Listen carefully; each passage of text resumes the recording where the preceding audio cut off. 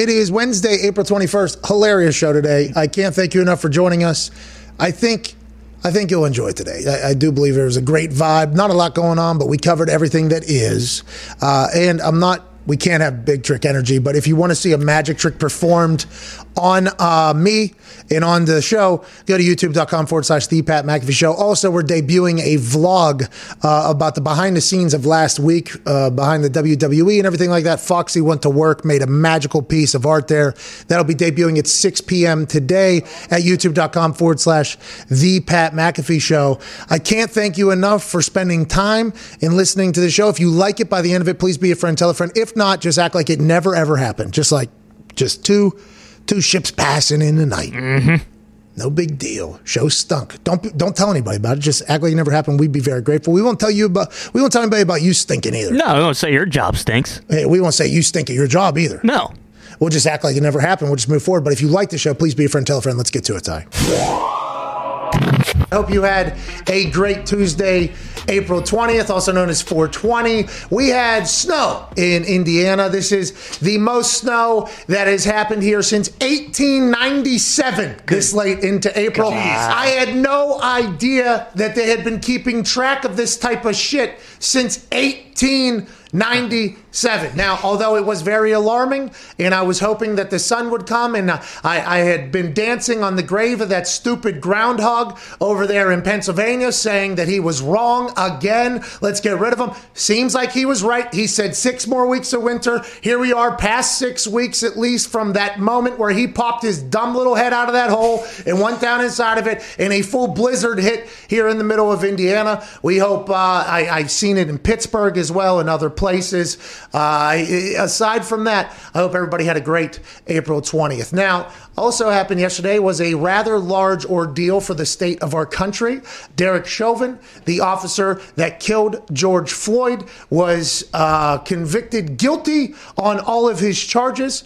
And for me, this is a sports show. I'm a sports stooge. When I got home and I realized that there was a large amount of people in this country that thought there was a chance that this guy was going to be able to get off of all these charges, I have no idea how that would have been possible. I think that was very ignorant of me for the state of the world that we're in. And hopefully we'll just continue to get better and better in this country because we're all in this goddamn thing together. I think Derek Chauvin, his murder of George Floyd helped us all realize that. Then obviously everything got conflicted and changed again because that's what happens in the world. But we're all in this damn thing together. And the fact that people are surprised that he was convicted guilty on all those charges, I think that is the biggest thing for me. I thought that was one of the most obvious things of all time. But once again, sports stooge, let's continue to get better. Let's continue to grow as a community, and let's continue to come together because we're all in this damn thing together. Yeah. Now, moving forward, at Boston Connor and Ty Schmidt are back in the room. There are some news stories floating around on this particular day about the sports world. Connor, it is alleged that in 2018, after the 2017 season when Tom Brady won an MVP, that there was quite a controversy behind closed doors with the New England Patriots. It was Jimmy G or was it Tom Brady? Allegedly now, Seth Wickersham is coming out, longtime ESPN writer, a man who wrote a book, I believe, about the Patriots and everything. I assume he's from the area with how invested he seems to be in this whole thing. He said that Bill Belichick was going to quit. Yeah. He was going to leave the New England Patriots because they wanted to keep Tom Brady instead of Jimmy G. He was going to go coach elsewhere. He had called other teams. This is a report via Seth Wickersham, via at Dove Kleiman, via a conversation with a guy named Jackson. Okay, so that is connect the dots. That is how we got this whole thing. That is how this all came to be. He said that there was actual conversations between him, the Giants, Washington, and the Miami Dolphins. If he was to go coach at the Miami Dolphins within the division, it is massive. Bill Belichick, fuck you, right back to New England. Yeah. I had no idea it was that ugly behind the scenes. Now, as more and more rolls out, the Johnny Foxborough comments from Giselle, who is now an investor or sitting on the board of a sports gambling. Congrats to her. By the way, congrats. Congrats, Giselle. That's a big move. But I guess behind the scenes, this was very ugly. So much so Bill was ready to pack it up and go somewhere else. Is this a little disheartening for maybe the Patriots fans that had no idea how ugly it was behind doors. After this great dynasty had its run, it got nasty. Everybody's been professional publicly, but these little stories that are dropping out there, this has to be a little heartbreaking, isn't it? It is a little heartbreaking, absolutely. But to me, it's even more impressive. I mean, shit, they had this conversation and then put their swords away and then went on to win the Super Bowl the next year. Are you kidding me? I don't think any other team, any other coach would be able to deal with that whole, hey, I fucking hate you, but hey, let's go win the goddamn Super Bowl. Super Bowl. Yeah, it was for the head coach and the quarterback. We neither of us want to work with each other, but we're just going to prove who is worth more. They go win a Super Bowl. Oh, wow. A spite Super Bowl is a part of this dynasty now. That's unbelievable. Especially because it was the last one. But, I mean, we always talk about, would you rather have, like, the franchise head coach? Would you rather have the franchise quarterback? It's so hard to judge, especially with Brady on his back year. GM, too. GM as well, exactly. And how many times have we seen, like, how many Jets quarterbacks there's been, how many Jets head coaches there have been GMs in the past 20 years. So for me, I mean, I'm glad we held on to Bill Belichick. Don't get me wrong. I'm all about it. Really? There was no chance Tom was going to do anything better with that team last year. It was a bad team. Okay. But with that being said, well, Tom probably, new head coach, new GM. He probably brings Gronk back, by the way. Bingo. Probably gets, Antonio Brown. By the way, Antonio Brown has settled with his accuser in the civil lawsuit that happened a couple years ago. Now that is settled off the field, people are expecting Antonio Brown's market to maybe open up a little bit. He is currently a free agent after winning a Super Bowl with the Tampa Bay Buccaneers. I have no idea what happened behind closed doors. Seems like they're both happy with moving forward and moving past this. So happy that happened. But now Antonio Brown potentially is going to go somewhere because a lot of NFL teams were alleging that until that was settled, we are not bringing him in the building. So now that is figured out here after this has been a long time, by the way. Long time. So I don't know how it all panned out or whatever, but now he's past there. He's probably going back. But if Tom's there with a new head coach and new GM, you assume there's a lot of people. Ndamukong Suh probably comes up there. Sure. I mean, that roster's probably not the exact same as what it was last year. So who knows if Tom would have been able to win, but it is going to be difficult. It would have been cool to see the first ever, quarterback, head coach, GM playing, with Tom up in New England, but he would have had to, cut his salary down to $5 million, his playing salary, make his head coaching salary $5 million, make his GM salary $5 million, and then all of a sudden, then he can go and get all these guys. Oh, because you guys had no money. We had no money. So Tom would have been stuck out there on a ship that was sinking. In the cold weather. I'm just glad Tom got to go be Tom, It sounds like there's going to be a lot of these stories that are going to leak out. Oh, yeah. You know what I mean? Like the Russell Wilson, Pete Carroll stories, whenever they were having their little tiff. Imagine how many, he was storming out of meetings. Mm-hmm. He was, his team was making statements. There was other people. There was a lot of that type of stuff happening. And they're back together, by the way. Yep. And I assume they're going to be better than ever. Yep. Sometimes they might win a spite Super Bowl. Yeah. Just like the New England Patriots did whenever Tom and Bill were getting after it. But if he would have went to Miami, Bill would have went down to Miami. Oh, my God. Now, who knows what quarterback was on that team, how that roster was in that year or whatever. But, man, that would be beautiful for him to get a chance to play there. Now, hey, there's some news coming out about Aaron Rodgers as well, Ty. Mm-hmm. Boosted the ratings of Jeopardy. I mean, we knew. We knew. Yeah. There was never a doubt. Up 5 points. And the only reason I think the only one he didn't eclipse was like one of the Ken Jennings. Yeah, Ken Probably Jennings, which was the first one, right? And people tuning in just to see what it was going to be like after Trebek. I'll be very interested to see these other people who aren't really connected to the Jeopardy universe if they move the needle like Rodgers does. Hey, Anderson's not bad, by the way. Yeah. Anderson Cooper's not bad. I've been watching. I've been listening. He's not bad. I thought it would be, whenever you are a show host, especially political, you got to project a lot. Right? Yep. So you got to project a lot. And I don't know a lot of Anderson Cooper's work. I stay out of that world. But you got to project a lot. The ability to dial it back, I think Anderson's done well. Everybody wants LeVar Burton, though. I mean, Joe Buck's going to get a go. Yep. Joe Buck's going to get a go. Here we go. Everybody wants LeVar Burton. They are... If they don't let LeVar Burton get a 2-week run, I think Jeopardy's making a massive mistake at this point. Yeah, they definitely need to do that. Do you think there's any chance, because there hasn't been the type of social media outcry from anyone else, do you think there's any chance before the start of the football season that they maybe bring Rodgers back for another two-week run? Like, hey, you've earned a second pro day. Exactly. Hey, we're going to need another pro day out of you. Okay, this particular time, we're going to have a celebrity Jeopardy version. We're going to have a Champions Jeopardy version, see how you handle all these different things. A couple off-balance throws for you to do this whole thing. Right. Maybe they will do that, and maybe they'll have others do that as well, so the world will just get the judge, kind of like what's happening here with Justin Fields, Mac Jones, and Trey Lance. Because Raj would do it at a drop of a hat, and like he would go, and I think if we know anything about Raj, him getting another opportunity, a second Even season, better. if you will, he's going to be 100 times better. And it just,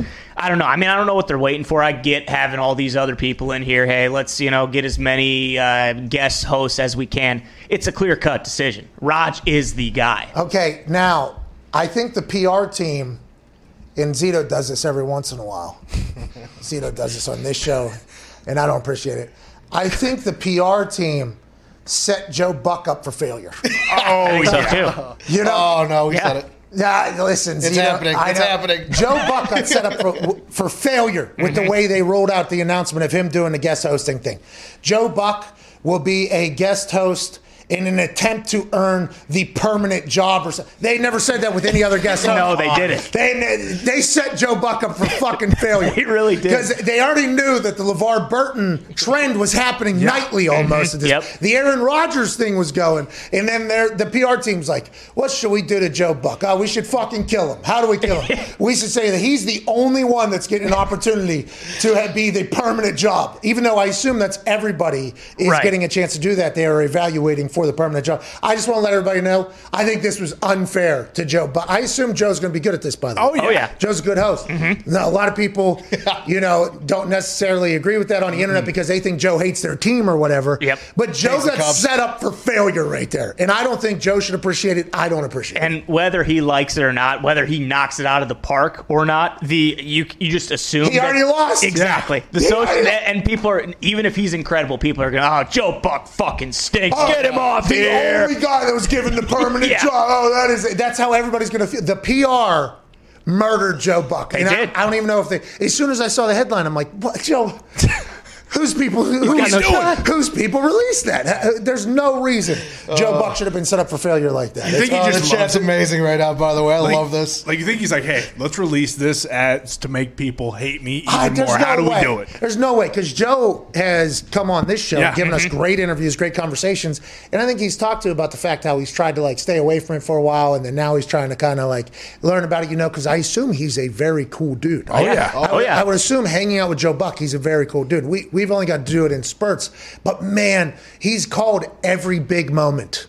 Yeah. So in those big moments, there's a lot of eyes on you. There's a lot of passionate, loyal people. And for whatever reason, I guess some on the internet have turned on him. I don't think it's fair that they use that against Joe, basically, with the releasing of him becoming for the permanent job. It's like they didn't say that about anybody else. Aaron came out and said, I would love to do the job permanently. Yeah. And it's like, cool, okay. Aaron, all right, this is how Aaron feels. That's awesome. But them basically saying that nobody else we've really looked at, but Joe, we are looking at. It's just fucking so rude to Joe Buck. Yeah, and I can just see it now. After his first episode, if he slips up even just a little bit, this is the guy you want to do it full time. LeVar Burton didn't get an opportunity. Aaron Rodgers does it great. This is the guy. It's just, they set him up for failure. They absolutely set him up for failure. And the first champion for Joe Buck. I mean, that guy's set up for failure, too, because if he wins and goes on a little bit of a run, it's like, well, Joe Buck loves the goddamn guy. Hates everybody else. That's the only reason he's winning. Let's get some phone calls, shall we? 1-888-MAD-DOG-6. There's a lot of other things going on. Allegedly, the Panthers had conversations with teams about trading back in the draft. So the Panthers get Sam Darnold. Okay, they bring him in. They allow Teddy to seek trade options. People are thinking that he's going to get traded on draft night. A lot of people are thinking, especially since the Carolina Panthers have allegedly had conversations with other teams about trading back. Maybe there'll be, who knows how this is going to, maybe they'll get active. But at 8, they still might be able to get a very, very, very good player. Oh, yeah. Maybe Devontae Smith, if he's still number 1 wide receiver overall. Maybe a tackle, an offensive lineman, maybe something like that. So I assume they're going to have to play it out and see how the entire, because none of us know what the fuck's going to happen, by the way. Nope. Draft Spectacular, April 29th, by the way, live right here. Big guests coming on. Yeah. Huge guests. People that we've never had on the show before. Oh, wow. First time. Love that. Yeah, me too. Big people we've never had on the show before. I'm very excited for it. But anything could happen. Yeah. Literally anything could happen. So I would assume they're having conversations with teams because that's what every team does. And all these news stories are just a bunch of bullshit. Speaking of another potential bullshit story, Taysom Hill is strictly training as a quarterback this offseason. Whoa. Uh-oh. Taysom Hill used to train as ATH, as UTI. Yep. Not urinary tract infection. Utility. Drink cranberry juice. Clean it out.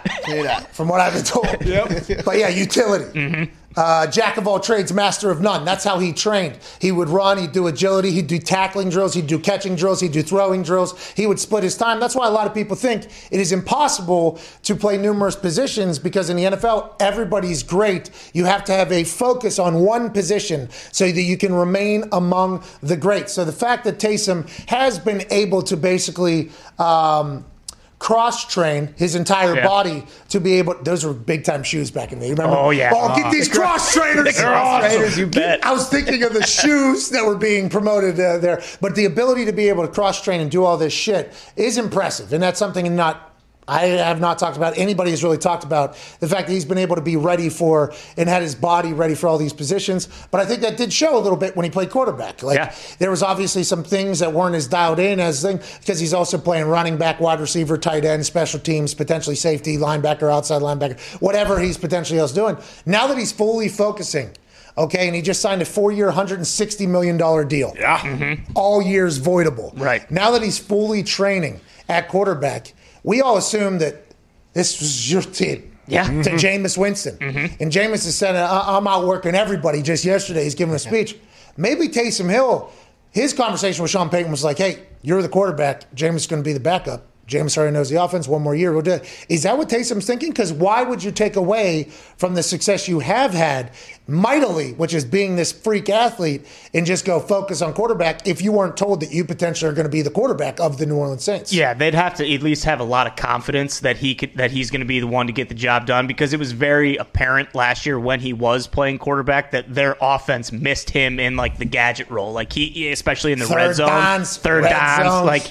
And it is interesting that this comes out a day after. Like, you think he would have seen that and be like, well, shit, I can't outwork Jameis, so why am I even trying to play quarterback? He's outworking everybody. Even Dak. Dak, whose leg almost got ripped off last year. Yeah. I mean, I don't know. We'll see. Do you think there's any way that he actually is? Like, did Sean Payton see enough in, like, the 3 starts he had last year where he's like, yeah, you're our guy for sure? He had 4 starts, I think, and in his third game, he played very well. The third game, he looked like an actual NFL quarterback. There was timing, and I hear these quarterback gurus, right off he's playing, there's no hitch. He's just coming out, timing, throwing to spots and everything like that. The other games, he looked a little bit nervous almost because in the NFL, if somebody's got 2 inches, they're open. That's right. So it's a much different window in the NFL for quarterbacks than it is in college. Tua's going through this right now, allegedly down in Miami, where nobody will look open, so he's not going to throw. He's not careless with the ball. He's almost too careful with it, thinking that he can't make the throw for whatever reason, or the person isn't open, whatever the case. So I think Taysom had that issue as well, where he was looking, and he didn't think somebody was open or didn't have enough confidence to just throw it when the person was looking. And then in that third game, he was on rhythm. It looked like he was making some throws, and then the next week he kind of dropped back again. So I would assume that he has the ability to learn that, and Sean Payton must think like, okay, there's at least potential or a ceiling here for you to learn that. But with Jameis coming back with LASIK, he's able to see now. Yeah. Yes. And he's outworking everybody. Oh, do we got a quarterback competition down there in New Orleans? And if so, that is going to be one that's going to be talked about a lot during training camp. Well, and it was weird, too, because last year, like, if you were watching it, Alvin Kamara basically just, like, vanished from those games that he started, and he is arguably their most important piece, like, their most explosive weapon, one of the best players in the NFL. So, I don't know. I mean, if he's starting, does it take Kamara out of the offense, or is he getting like a less of a load where he's the kind of guy who needs 25 to 30 touches a game? Who reported this? Do we know who reported the Taysom Hill thing? Right here. Nick Underhill. Shout out Nick _Underhill. I assume he is one of the whites on the internet that has been told he looks like me and has probably tweeted me because the internet does that a lot. You do get that a lot. A lot. Unfairly to add. Thank you. Thank you. I mean, there's a few that's like, hey, buddy, come on. You got to tell. My wife has gotten very upset about a couple of them. My wife has been like, Pat, please don't believe that particular one. I'm like, you got it. But I guess I'm basic white stooge for a lot of particular whites on the internet that I think there's a lot of reaching. I think there's a lot of reaching for some people that are saying they look like me or whatever. But Nick Underhill, handsome guy, I hope they'd say that to. I'd be honored to look like you, Nick. But that is his story there. If you have to clarify by like, hey, Pat, if I lost these 8 chins that I got, I'd look just like you. It's like, well, okay.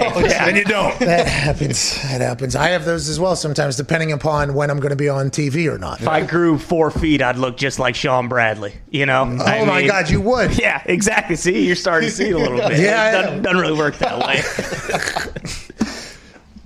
Hey, intermittent fasting works, by the way. Really? Yeah, if you just don't eat.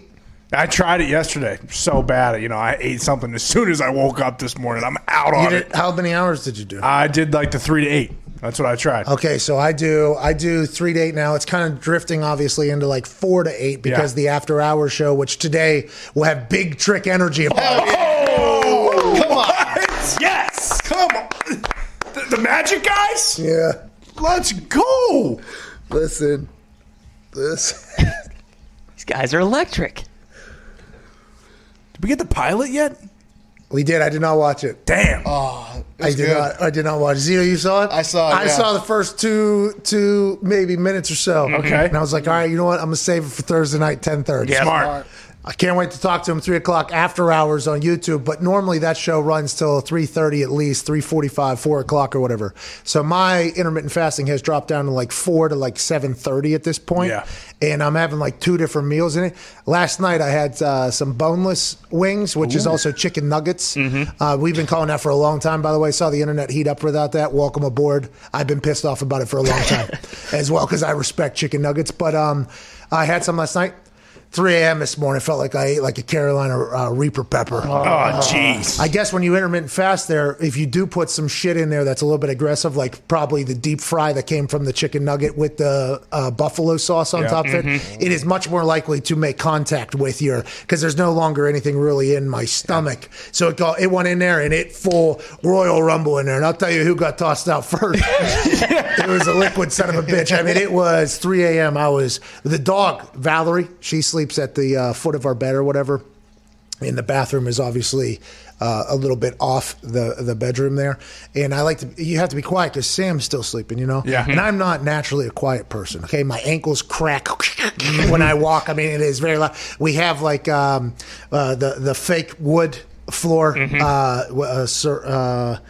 laminate. Yeah, laminate. So like when I walk on it, I mean, it's going to make noise and I'm a little heavier. So it's like a boom, boom, you know what I mean? And it's 3 a.m. There's no light. So so I was trying to be very quiet. I felt like I did a good job. I get in there. Vesuvius pops off. Oh, man. Okay? I hear Valerie jump up.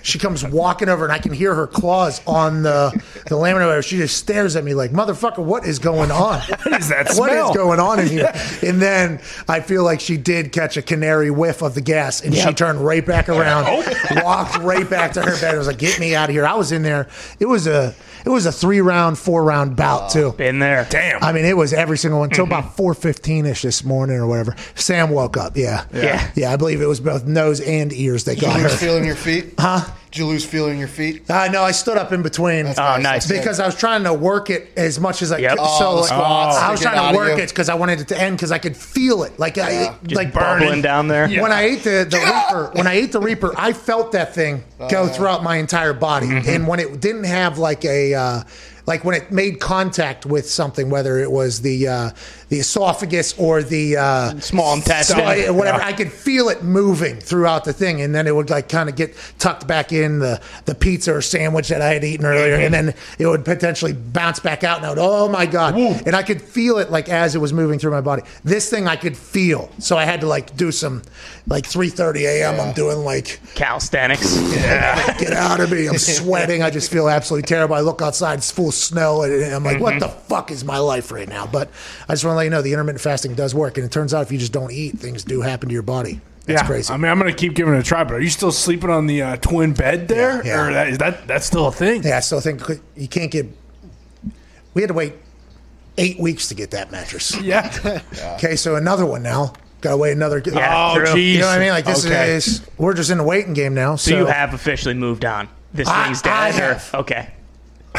I have. You have. Right. Okay. All right. Well. Samantha loves it. Okay. Okay, so I enjoyed the last bed though. Right? She didn't love it as much. So right now it's kind of like we're battling. I'm battling through. Okay, I'm sleeping on this blow up mattress that would be found in a tent. On a ground anywhere, you know what I mean? That's basically a twin size, like you said.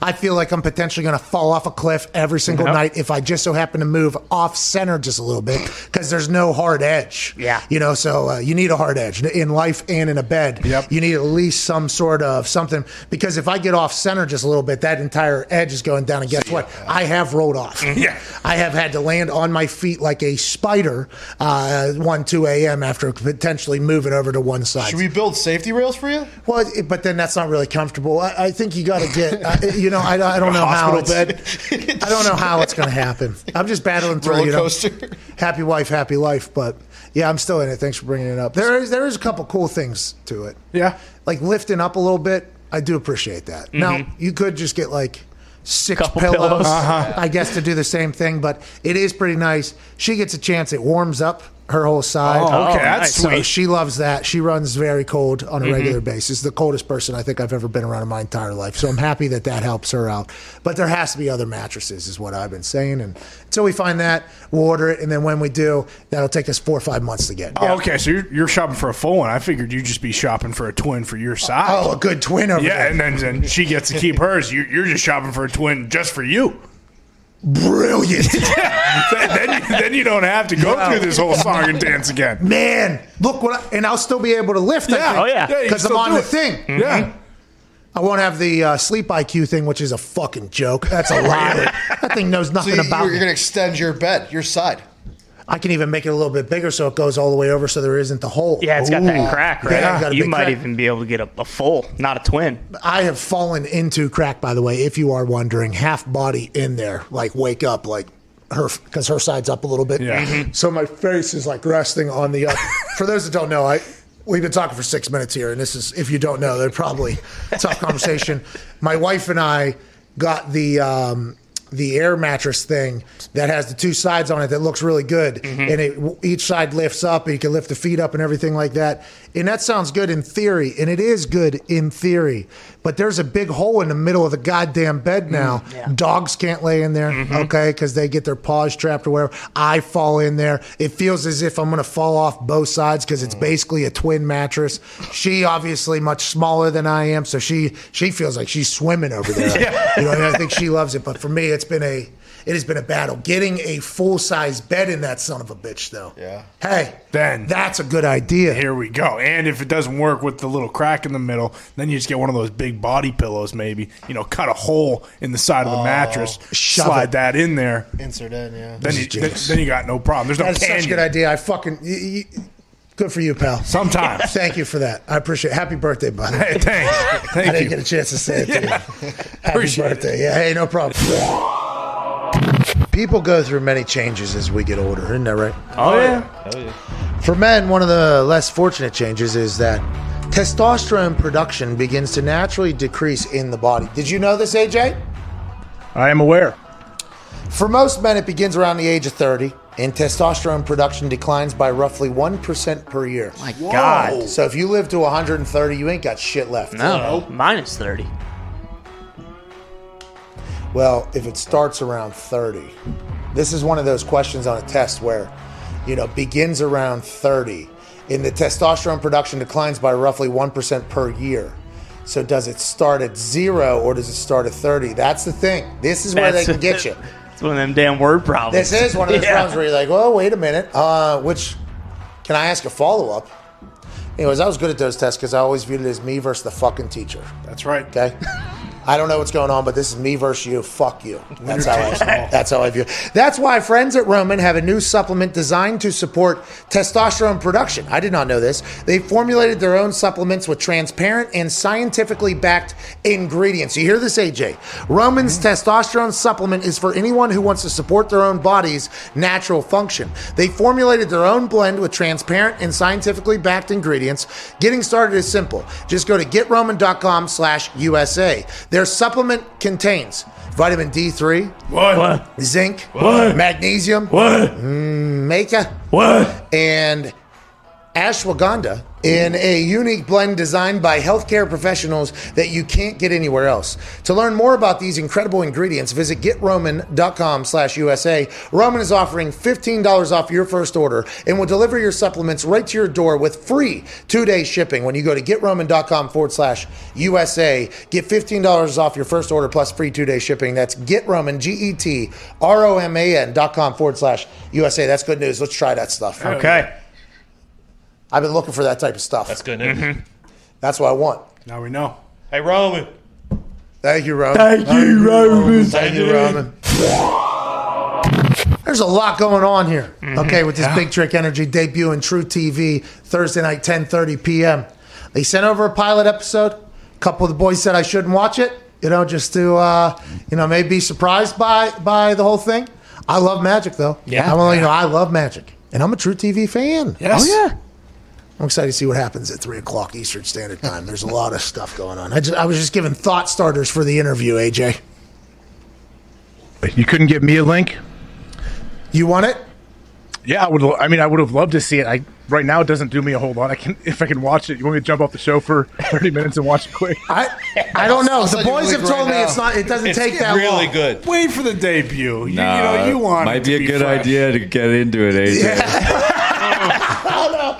I don't know. Listen. Why didn't I get the screener, man? It's like the people that are in SAG and they get all the Academy Award movies sent to them. Hey, I didn't see it either, by the way. I want to let you know it had to get forwarded to, actually, Zito showed it to me over here. So I just found out about this today. He showed the link and he was like, do you want to watch the pilot or whatever? And then there was an overwhelming, resounding sound from the boys going, no, save it. And then a couple of people were like, watch it. So it's been like a little bit of a torn thing over here as well. So I'm sorry I didn't forward it to you. And you missed out on that moment, but I'm a Magic fan. Do you like Magic?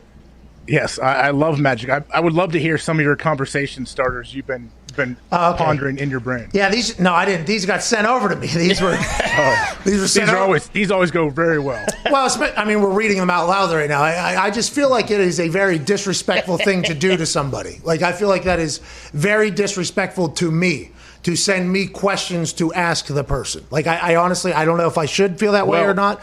I don't know. To their defense, though, they think they're doing you a favor. They're thinking like, hey, like some shows, they may be rolling through 6 guests in a day. So they're like, hey, I'm going to give you a one sheet so they can help you out so you don't have to go dive yourself and check everything out. Oh. So people get these, hosts get these, you think, and go like, oh, okay, I'm going to ask this question. Well, I think there's a lot of hosts that stink, so they do appreciate getting this. Yeah, they're like, phew. Yeah. I needed these. Diggs is now in the Daily Show. That a boy Diggs? That a boy Diggs? Yeah. Me being one of those. No, the Hammered Down boys are here, by the way, live every day, 4 p.m. Eastern, youtube.com/Hammered Down. I appreciate you guys making people money, but that is, see, I see this and I think, oh, this is disrespectful. They think I'm a fucking idiot. Yeah, to your point, you could look at it like, hey, we know you don't really have a brain, so here are these 8 questions that are really going to knock it out of the park. All right. Interview thought starters, AJ.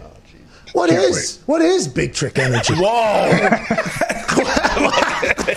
It's your inflection and your tone and how you ask these words. Well, this is when they're typing it up. This is how they feel. You know what I mean? They're typing it up like, okay, what can this stooge ask? Okay, what is Big Trick Energy? That'll be good inflection. Let me guess. Hey, what's the next one? Where can we find this and watch it? No, even better. Let's go to a little background training. There's a traditional career path for athletes going from college to the pros.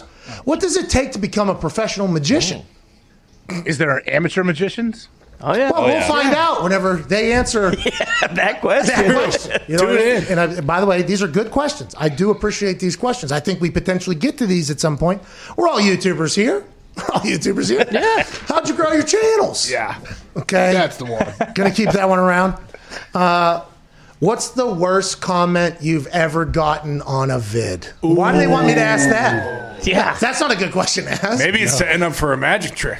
Oh, maybe this is all a part of it. Oh, I mean, maybe they got a couple Stick to the script, kid. Maybe that comment. Stick to the script, sports stooge. That comment shows up like on the ceiling of the studio. Oh, in here. Yeah. Look across at the door. Turn the lights off. It'll be like in glow in the dark. Okay, so I'll stick to the script then. You got it. I just feel like, did I kayfabe this thing? I feel like I ruined this entire thing. No way. 3 o'clock. We'll see how it goes. I'm sure it's going to go great. I mean, that YouTube question is, in fact, a smack in the mouth. We're all YouTubers here.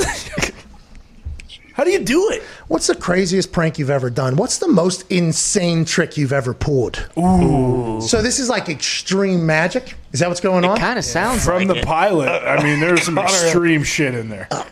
So you were... Connor has a great... If they ever had to change the name of the show, Connor's better. I got a good replacement. I'll save it just because I think Big Trick Energy is going to work. So I don't think they need my name. Okay. What does it rhyme with, Connor? No. Listen, we're not getting into this. We don't know these dudes. No. Okay? Come on. We're getting told questions to ask them because they know that we have no idea who they are. Okay? They are respectful. They sent us a script. There was an interesting reaction to the pilot, though, in the office, I will say. And this is something that happens in here, in this particular office here. Something will be viewed in a short period of time where I will not be present. I will be somewhere else. I come back and an entire almost war happened.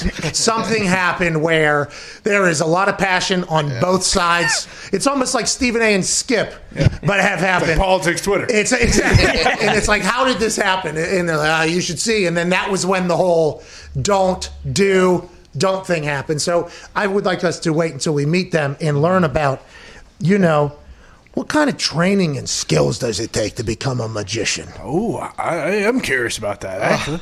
Who are the goats of magic? Ooh, good question. What's the Super Bowl of magic? Ooh. What's the most dangerous situation you've ever been in? How would sports help you hone your magic skills? Okay. Can you teach me a trick? Yes. Here we go. I mean, this is probably like True TV's PR people because the debut episodes tomorrow night. Are they on a big media tour? I'm guessing they're going on a lot of shows. I don't know. By the way, I feel like.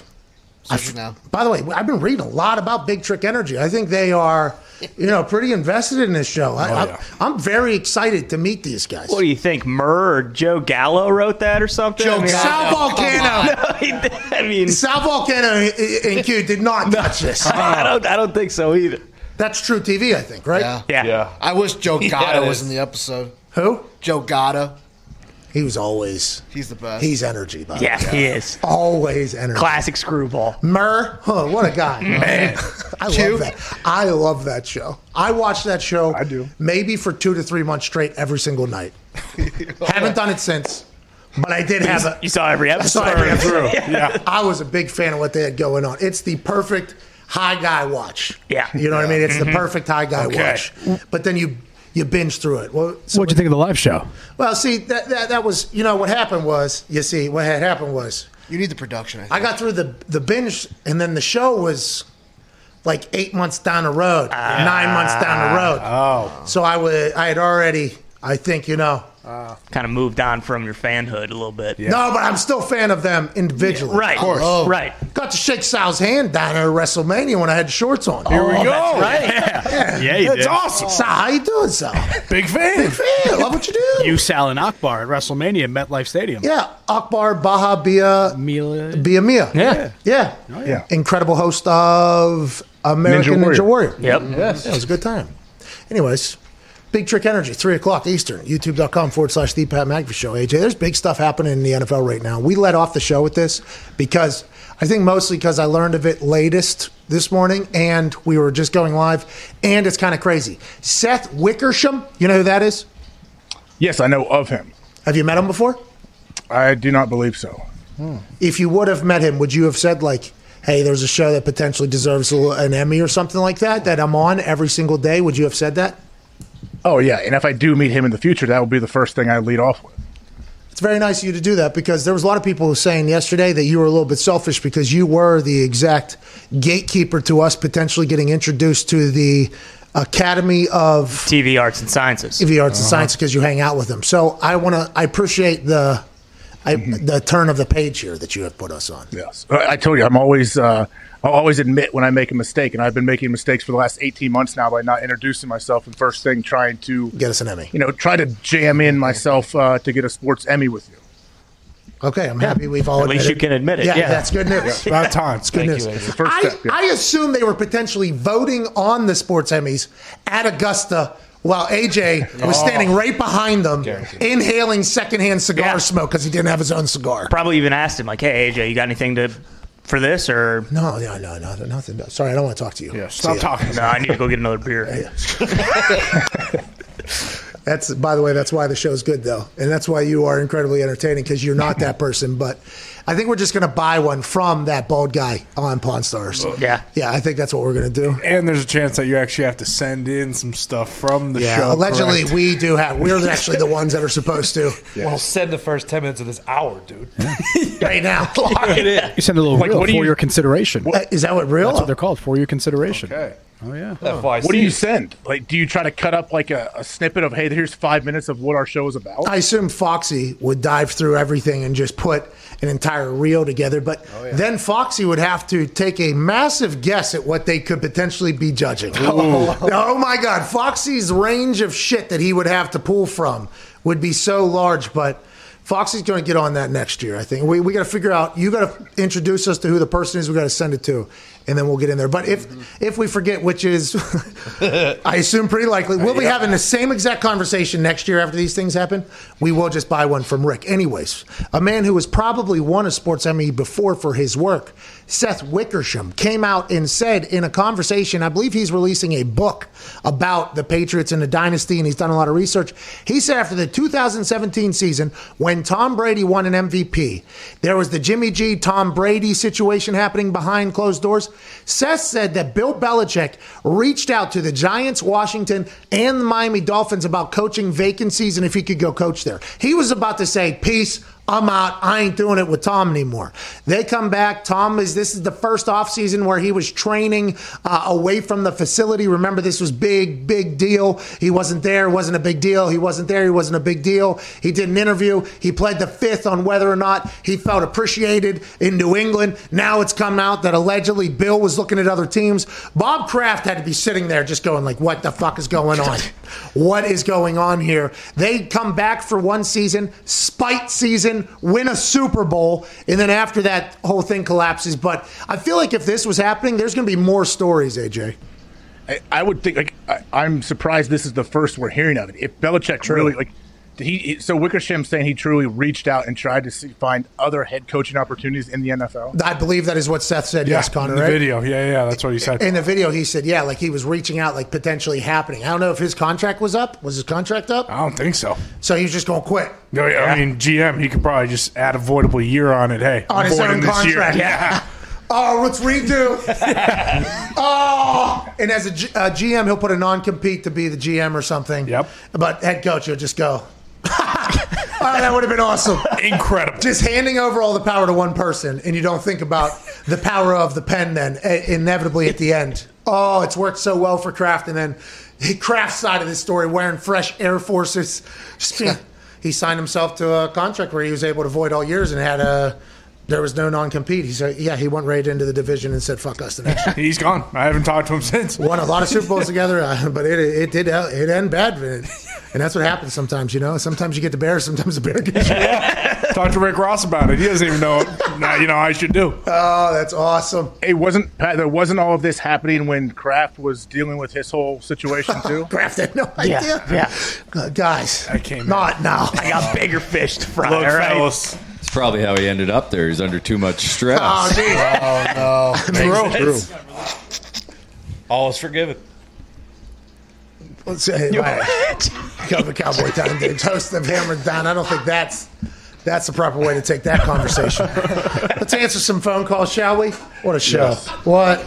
What? Let's stay away from Julian tables. Edelman, breaking news, is up for a Sports Emmy, I'm just hearing. And Action at Coast Pro is teaming up with Viacom CBS. We're going to make movies, shows, and docs on networks like Showtime, Nickelodeon, and Paramount Plus. Speaking of which, I'm also joining the legendary cast at Inside the NFL. Y'all, let's get to work. Okay, congrats. Jules making moves. That's via Julian Edelman. He obviously... Inside the NFL is a good show. Yeah. He's going to do very well on there. That's a very good show. He has already made docs. He already has a production company. He's already made incredible content. He was well on his way. Good for him, becoming a big production force. He will win a Sports Emmy next year. Oh, so this is the only way that Gronk's going to have a lucrative acting career. Okay, a little bit. That was nice. Nickelodeon show. That guy hosted WrestleMania, has won Super Bowls, is on the top 100 team. His family's electrifying. Yeah. You need to stand down, cowboy. Well, I'm saying he retired to have a lucrative acting career, and I've yet to see that. Well, he was on Fox that Thursday night. He cut that great promo. Yeah, but if they make eyes on the back of my head. Here's the ball drop. Relax. That was a different one. Steve Harvey, dude. You guys are the worst. Listen.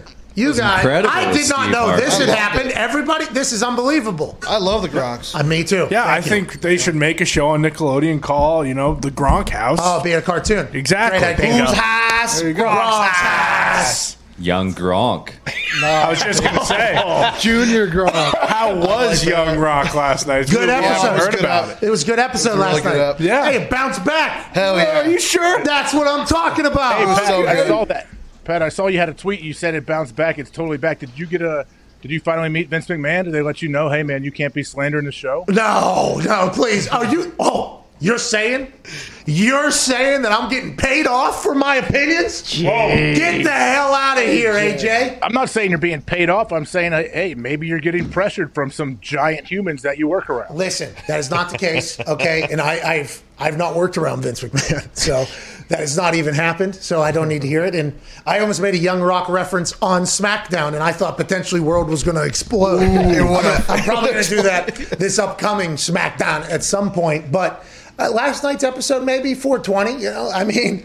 He kind of knew. If you could fit in the boogie board at all for this SmackDown coming up, that'd be amazing. Listen, there was a fight, okay? Really? There was a fight on the beach for a boogie board. Hell yeah. Ooh. 10 on 1.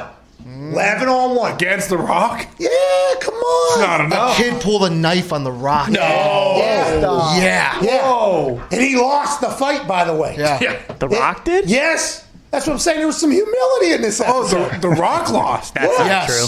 Bounced back last night. Emotional story. Emotional. The Rock fought a helicopter and won. You lost to a guy with a knife? Well, if you never fought these 11 guys, one with a very, very small Swiss Army knife that could have done damage to a 10-year-old for sure. Oh, he's 10.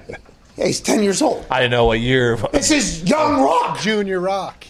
Whoa. Oh, he's also in college in Junior Rock, too, so I didn't know. I think they did some research and they realized, we need to do away with that particular one. Oh, really? They just deleted those. So Coach O, no more Coach O. Like, for instance, this episode that they aired last night, if they would have ran it 3-4 weeks ago when the storyline started, and it was a good storyline, this particular one, would have been brilliant. But that's not how the questioning goes when he's running for president, dude. Nope. So when the question comes up at last night was a debate. Okay. A week before that, it was an interview in his office, and these stories are just, reminisce, go back. And I think they're all going to tie together. But I think they were telling individual stories throughout the episodes, and the episodes are only 22 minutes long. Sure. So it's kind of tough to really. I think if this was just maybe a movie. Yes. Okay. I think it would have been. I think it would have been. It will be a smash. I think. It's going to become a movie at some point. You would think, but hey, I got to ask a question. I don't mean any disrespect by this at all, but I live in this little bubble with you guys right here. Like, it's not COVID. We can't go out, hang out with a whole lot of people. Does anybody else besides this room know that show exists? How dare you? It's a legit question. I don't hear anybody. How do you sleep at night? I don't hear the chatter. I'm a big Rock fan. said. I think The Rock should run before 2030, whatever he was planning on running. 2032. Yeah, who is he running against in the show? Warren Taft or John Taffer? It's the President Taft. His Taft grandson. He can't beat the butt funnel. No way. Oh, wow. Yeah, it was Taft. It was a Taft. Yeah. It was a Taft. The fattest president of all time, right? Yeah. That guy. Yeah. It was actually actually. Yeah, he died in the bathtub. Yeah, he was stuck in his bathtub. Couldn't get out. The Rock does cut a little promo on him. Whoa. Early in the presidential debate last night. Okay, Yeah. I figured it'd be like Jay Glazer or someone like that he'd be running against. No, Jake Glazer's on his side. They're in Ballers together. Same team? Yeah, he's PR. I'm surprised he hasn't actually made an appearance yet. Little grayer hair and the goatee. Oh, that's a good idea. It's probably coming. Next season. They're definitely getting picked up for season 2. No way. Doing 2 seasons of this shit? Whoa! You kidding me? Come on. You got to have a season 2 when you have to have season 2 when he gets elected. Jay Glazer will be announced as a Secretary of Press. It'll be good. I hope the Rock bottoms you, bro. AJ, he does mention a candy ass too as well last night. Really? I'm telling you, it was a good episode last night. Okay. Had 2 bad episodes. It was good. It was a good episode last night. AJ, Bill Belichick. Let's get back to that though. Good segue. Yeah. I mean, we were fucking there. I mean, this is how it all started. This is called tying it all together. This is called putting a pin in it and circling back, which is what we just did. If we want to get into corporate bullshit conversation there, Bill Belichick, you think he wins a Super Bowl with the Miami Dolphins or with the Patriots? You think Bill Belichick ever wins a Super Bowl again? Man, what a good question. Like, that's a great question that should be on these sports shows that are on TV every morning. Wow. I would assume they've asked this. I don't know. I'd have to think. I think if he had enough time and he went to a team like Miami and he had as much power as he has in New England and he was there 5 more years, I think he finds a way to win one. I think so. If you look at what he just did, right, with the spending of money, knowing that team could become unbelievable together. Yeah. Oh, yeah, especially if we can actually build through the draft year. And if Cam plays well. If Cam plays well, I mean, if we get a guy like Devontae Smith and that whole offense, as one would be absurd. Did you see that guy weighed in at 145 pounds? Wait, not Devontae was 166. You're talking the other receiver. Yeah, the other receiver from Louisville, 5'8", 149. If he is successful in the NFL, that's awesome. I don't know how, but that is absolutely awesome. That is what Floyd Mayweather. Yeah. That's Floyd Mayweather. We've seen photos of Floyd next to people. If this is unbelievable, maybe this is the way the NFL is turning, by the way, with the rules changing, now with helmets changing per everything. Maybe the smaller, quicker, shiftier don't have to worry about potentially having to block more or maybe get blown up or get off the line with a jam that's going to be pretty difficult. I guess I'll put him in motion, but that is awesome for future 5'8", 149 people if this guy has success, though, AJ. Oh, yeah. I mean, those guys, it's like the Edelman position. You're going to move a guy around a lot and put him in motion so no one can really get a jam on him and just try to get him in space. When the guy's that sudden and quick, it's so difficult to defend him, especially where you don't know and he's always moving pre-snap. Darren Sproles was a part of an entire revolution of the kind of an undersized guy being used. And if there's somebody before that, I apologize for forgetting that. But Darren Sproles he was obviously shorter, but he was so shifty, fearless, was able to hide behind things, kind of read his blocks a little bit more. And then that continued to kind of go. And everybody was like, will they be the next Darren Sproles? Will they be the next Darren Sproles? This would be something that would take that to a whole nother level because a lot of those guys, normally a little thicker guys because they know they're going to potentially take bigger shots. But if this is what the NFL becomes, speed is about to be insane. I mean, there is about to be shit that's about to pop off that is going to be wild to watch. That's why Tyreek Hill is so absurd because I feel like he is so undersized too, but obviously he is kind of stacked and he can also run a 4.1. So he doesn't take shots either. Yes. These small guys, they learn how to survive where they don't take big shots. They get out of bounds, they get down, they just have a great sense of where the defenders are. T.Y. Hilton was incredible at that. Yeah. T.Y. Hilton was unbelievable at it. And I've said this numerous times before. At the beginning of his career, the first probably 10 games maybe, whenever he would go down or something instead of getting tackled or maybe hop out of bounds or something instead of taking a shot, there was a little bit of groans from some people that were come on, run the guy over or whatever. And then as he just continued to play and play and play and play and play, it's this is actually a strategy so he doesn't get killed. He's actually being a smart football player as opposed to a soft football player. There's a lot of guys that have that, and then there's some guys that don't, by the way. There's some guys that don't. That is a very, very important skill trait for anybody, but especially if you're undersized. It's just, I feel like you get that from a young age, just sheer survival. Hey, if I want to be out here and I want to play and not be on the sidelines hurt, I got to figure out a way to get down and not eat these giant shots, because then what do you say about young guys all the time, or young small players? They're always worried about their durability. Are they going to be able to hold up over a 17-game season now? Well, yeah, if you find a way to be safe and be smart and get down when you can, and then a few opportunities you have to try to get some extra yardage, yeah, take it, but don't take any unnecessary shots. That's why the Tyreek Hill thing is, if we can circle back, he's so explosive. Yeah. He's the most explosive player to ever play, like fast, jump, insane, out of a phone booth, literally amongst the greatest athletes on earth, can somehow not get tackled in flag football if they had flags hanging from his waist. It's unbelievable. And he is somehow, now I think he had a hamstring or something at one point, but the fact that hasn't happened, I think that's the most impressive thing. It's like, I don't know how your body is that explosive, that quick twitched, that it never, even after getting off balanced or landing weird, there's never a tweak that kind of, it's unbelievable. You got that 149 guy, that 149-pound guy. You're saying that since he learns from a young age, you assume that he will be able to make the adjustment to the NFL, or you're not sure? No, I think he's going to have to. It's going to go one way or the other. Either he makes the adjustment and he finds a way to make it work, or he's going to be hurt a lot, or he's not going to be in the league very long. Let's go to Rob Donner in Pittsburgh. What's going on, Rob? What's going on, Pat and the boys? Hey, just hanging out, Donner. Where are you at? Oh, I'm in Pittsburgh, man. Well, I'm like 10 miles outside of Pittsburgh, but no one knows where I'm at, so I just say I'm from Pittsburgh. You know how that works, man. Smart. East, north, south? South. I'm down by the Meadowlands Casino. Oh, Turtle Creek. No, that's down Washington County. No, that's down Washington County. I know where you're at, though. I know where that's at. Yeah. Turtle Creek down there. It's near where my mom broke growing up down there. Churchill down there. What do you want to talk about down there?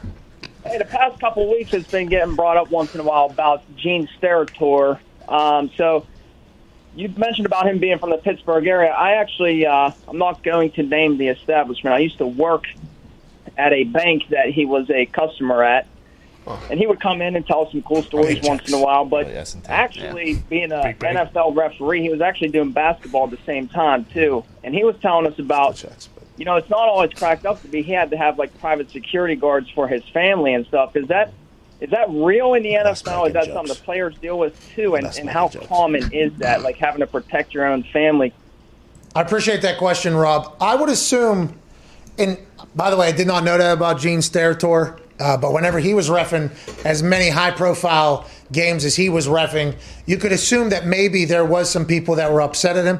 Obviously, you hope that in the world of sport, it never gets to the point where he doesn't feel secure, because there's not a lot of people that want to ref out there. It's not nobody's cheering for. There's a lot that stink. All right, that does not mean that they don't stink, but there's not a lot of, I don't think it's a massive pool to select from of people that want to be referees. That's kind of sad, actually, if Gene Steratore has to have full-time security around him, AJ. I mean, does he really need full-time security? I could see after maybe a big high-profile game when your face is splashed all over the place, but, I mean, yeah, it's terrible. If a referee needs full-time security, yeah, we have some issues. I would assume that maybe Gene was telling that story about another ref, too. Mm-hmm. Yeah. And Gene's a good ref. Yeah, that's what I'm saying. Gene is not likely getting a lot of people pissed off. Gene was my favorite, but I enjoyed the hell out of Gene Steratore. He's the man. I like Gene a lot, too. Now is he on CBS? Yeah, they need to stop paying these refs. CBS is paying Gene probably 5x what he was making working every night of his life reffing or whatever. It's like the game needs Gene Steratore. And I think Gene's probably too humble. He's from Pittsburgh to know that, but the game took a big loss when Gene Steratore left the field. Don't you think, AJ? I agree 100%. He was one of those guys that people respected. He would talk to guys back and forth. He was respectful. It wasn't like he wasn't trying to act like he was a dictator and, hey, this is what you're going to do. Like, he would try to work with you a little bit, too, and I always respected that. But going back to that guy that worked at the bank, he said Gene would come in and always tell some good stories. Like, how often is he going into the bank, and how comfortable are you with the people at the bank that you're telling them, like, old war stories? Well, that's probably down the hill there. Yeah. Probably right down the hill there. And I would assume when he goes in there, this guy's probably peppering him with questions, and there's probably some sort of something. Yeah. Gene did not offer up any stories, I'm sure. I'm sure this guy peppered him with a million questions. Yeah, and by the way, Gene's literally forced to be there. That is a place you are forced to be, have to go through said guy there. So that is a forced conversation. And we got to remember, the internet banking, is very recent here. Very, very, very recent. So Gene was probably dependent upon that place that the guy just talked about pretty heavily. I would assume there's a lot of conversations for Sterator. Yeah, before direct deposit. Hey, Gene, saw you on TV last night. You did that index card trick. Yeah. That was That was awesome. You think that's why Hockley got yoked up? Because he was worried. He's like, hey, if anyone tries to come charging at me, I'll just fucking smack him in the mouth. He was a good ref, too. Hockley was a good ref. Yeah, all the people remember are his arms, though. Like, do you know anything about how he refs? Yeah, he Had some good calls. He was good. He was always on TV. He was a good communicator. Yeah. A lot of these refs, I think they forget, and maybe they're not even told this because they're just so scared not to fuck up the game, but when you're speaking in a solo shot on national television with the NFL logo on you and you're speaking about the rules of the game, you are speaking for the sport of football, right? So, like, the entire sport of football is being relayed, out of your mouth, basically. And when they go, we said what? Shit. 67, hold. Offense. It's like, how the hell did this? You just made the entire league look terrible right there. You know what I mean? And that's why I think Gene, Hockley, there's a couple others out there that are good communicators. I think that is a vital process in putting the old white cap on somebody. If that's your gig, yeah. If you're the white cap and you're the speaking official, yeah, that's a big job. Jerome Boger, is that his name? He's another guy that communicates. He's awesome. Where's he at? He's CBS, wasn't he? Is it Jerome? Are you thinking of Mike Carey? Mike Carey. There's another guy. He ref 2 Super Bowls. Yeah. Was very good at replay. What? That was a bad rollout on TV. He was wrong quite a bit. He's not there anymore, is he? No, Gene took his spot. That made the NFL look very bad there. Mm-hmm. Yeah. I wonder if the NFL has to approve probably, because the replay person is talking for the game as well. Yeah. Stipulation in the contract or something. Which it just shows you everybody can't just roll in there and do a good job on TV. That's all it shows you. Like, Sterator is good. Obviously, Mike Pereira is great. Like, he was born for that gig. He said he wasn't that good of an actual ref, though. Yeah. Pereira said he wasn't. You said Dean Blandino? Yeah. I don't think he was ever a ref, was he? I don't think he was. I don't think he was ever. Dean was never a ref? I don't think Dean was ever a ref, no. He's still pretty young, I feel like. I think he was executive life and then moved over there, like, I think. I'm not 100% sure, I think. I've had conversations with Dean while he was the head of officiating because I didn't appreciate what was going on. Called his office. Talk about Walt. That's son Let's go to Anthony Donner in Tampa. How's the weather, pal? About to be there in a little bit. Oh, weather's great, man. Probably too hot. I just want to talk to AJ about how he's showing up early to work now, and I'm asking him if he wants to. Fuck me. I'm nervous, man. I'm asking AJ if he smokes double the cigar now that he's showing up to work early. Okay, thank you, Anthony. Great question. I don't know. Maybe. I don't pay attention. I just fucking light him and smoke him. I guess I'm up here longer, so yes, probably. Hey, it has been nice to have you join us the last 2 hours. It's been very nice. I appreciate it. Yeah. Hey. Usually I come up early and I like to scan through the show and see what you've talked about a little bit. So, yeah, now I just get to join you. You missed a good first hour. Oh, yeah. Oh, my God. I heard you dumped your pants or something last night. So you didn't That's not true. You dumped the bed? He dumped the bed, this guy. Sam is an absolute angel. I am dumping the bed, though. Like, I am, in a different fashion, dumping. We are breaking up. Yes, me and my bed are breaking up. But I had a little bowel movement last night. Yeah, it wasn't in the bed. I'm an adult. Have a little respect, please. Jesus Christ. What's that all about? What happened? Is this part of one of your weird fad diets going wrong? It's not fad. This is my new lifestyle, dude. Have a little respect. Wait, what is it? Are intermittent fasting, keto? Yeah. Where are we at right now? We're intermittent fasting. But okay, how many on, how many off? Off for 21 hours, basically, or like 20 hours, and then on for 3 to 4 hours. Oh, you're getting back in the ring. Oh, Jesus, AJ. What is your deal, dude? You're the worst. Why are you? There's no other reason. You have this awesome, you have the cushy gig on SmackDown. Now you're like, oh, man. Well, Vince is going to want me to get in there and strap it up a little bit. So you're definitely AJ, why do you got to be such a sack of shit? All the time. All the time. I'm giving you a compliment. Like, hey, you're turning your lifestyle around. This is the new you. I can't wait. You're going to be intermittent fasting from here until you are dead. So good for you. Yeah. I love these lifestyle changes you make. I'm just trying to find me. You know what I mean? I'm just trying to find. Hey, we all are. We're all on that path, though. I don't know how people do it. I don't know how people stick with something like AJ. Your fit lifestyle is unbelievable. Every morning, AJ's up for 2 hours in the morning, working out. He eats healthy. It's unbelievable. I've had plenty of friends, obviously, in the athletic world that do that, and it's just like some people hate eating. Actually, like, oh, I'm forced to eat, and this whole thing, and they like working out. I know not everybody's that way or whatever, but man, I love to eat, and I love good food. And I don't know if I'm ever going to be able to fight that. So what I think I've done here is I have figured it out. Yeah. I could still eat the shitty food, but it's just a lot less of it. In that block. So the keto, you got to go straight salt basically and savor taste and everything like that. Mm-hmm. And then I couldn't do it. I mean, because I like chocolate. You know what I mean? I like cookies. I like Oreos. What? I like mini chewy chips. I like brownies. I like ice cream. You get it. I like the sweet tasting Reese's. I like, by the way, good idea for them to do the commercial. Sorry, Reese's. Yes. So they're trying to get everybody from doing what I've done my entire life, calling it Reese's. Mm-hmm. You know what I mean? But I guess it's just Reese's. But this one feels like it's the right one. I think this one feels like the right one. Although I learned a lot about the chicken nuggets that have buffalo sauce on them from one particular restaurant last night. And that is, when it gets in here, it wants to evacuate immediately. And boy, it was a long night, AJ. It was a long night last night.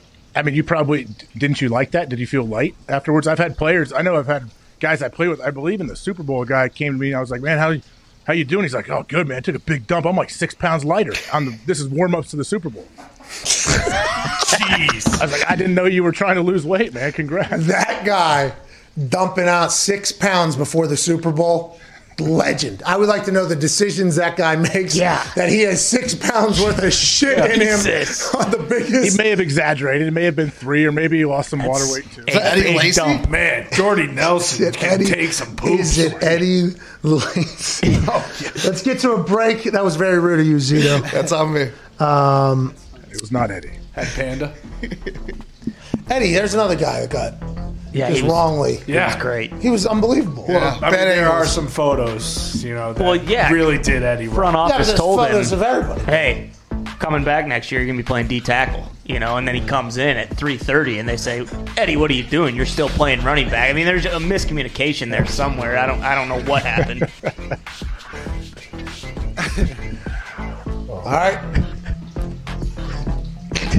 Eddie is a great I love Eddie Lacy. I love Eddie Lacy so much. I did. You're a terrible person for what you just did right there. It wasn't me. Eddie It was doesn't the deserve front that. office who said it. All right. Let's get to it. No, there's no reason for that. Good God. You want to tackle that? Hey, you want to tackle that guy? Good luck. I don't at all. Ty's out here cracking jokes. Great feet, man. Great vision, patience. The dude was a stud. Good. And a cool guy, you said, right? Yeah. Great guy. Super happy, fun, great teammate. I was Fuck going to you, try Ty. No. I want to smack the photographer in the mouth. For releasing it. Yeah, because that was basically the end of his career with the Packers. Like, oh, look at this fat sack of baloney. And then they got rid of him. So that photo should have been not released because it did not look out for him at all. Exactly. Just like the Joe Buck release that he is Right. trying out for the permanent. Did you hear our entire take on that thing? Joe Buck got screwed here. So they said that he is vying for the permanent position? Yeah, but that's the first time they've said that about any of the guest hosts. This comes after Aaron crushes it and LeVar Burton's trending because he wants to try it out. And then they come out and be like, yep, Joe Buck will be a guest host on Jeopardy trying out for the permanent job, the Post says. It's like, has that been for everybody and you just decided to drop that little nugget on Joe Buck's internet feed, basically? That's rude. I think that was rude. Yeah, a little bit. I think Joe will be very good on there. He's a polarizing figure, so people will tune in one way or the other, I would think. Joe Buck. That poor fucking guy. Yeah. He's getting slaughtered. Can't get away. Well, joining us now, AJ Hawk. Attaboy. He's been with us for the last hour, so he's not just joining us now, he has been joining us. But to talk about something, I think you're the perfect person to chat about with it, actually. The NFL, I guess, is either testing or thinking about getting into position-specific helmets. I don't know if you heard about this or not. So in the positions, I would assume that involve a lot of head-to-head combat, they have a different helmet than maybe a skill position that doesn't have as much contact. Kevin Seifert? Mr.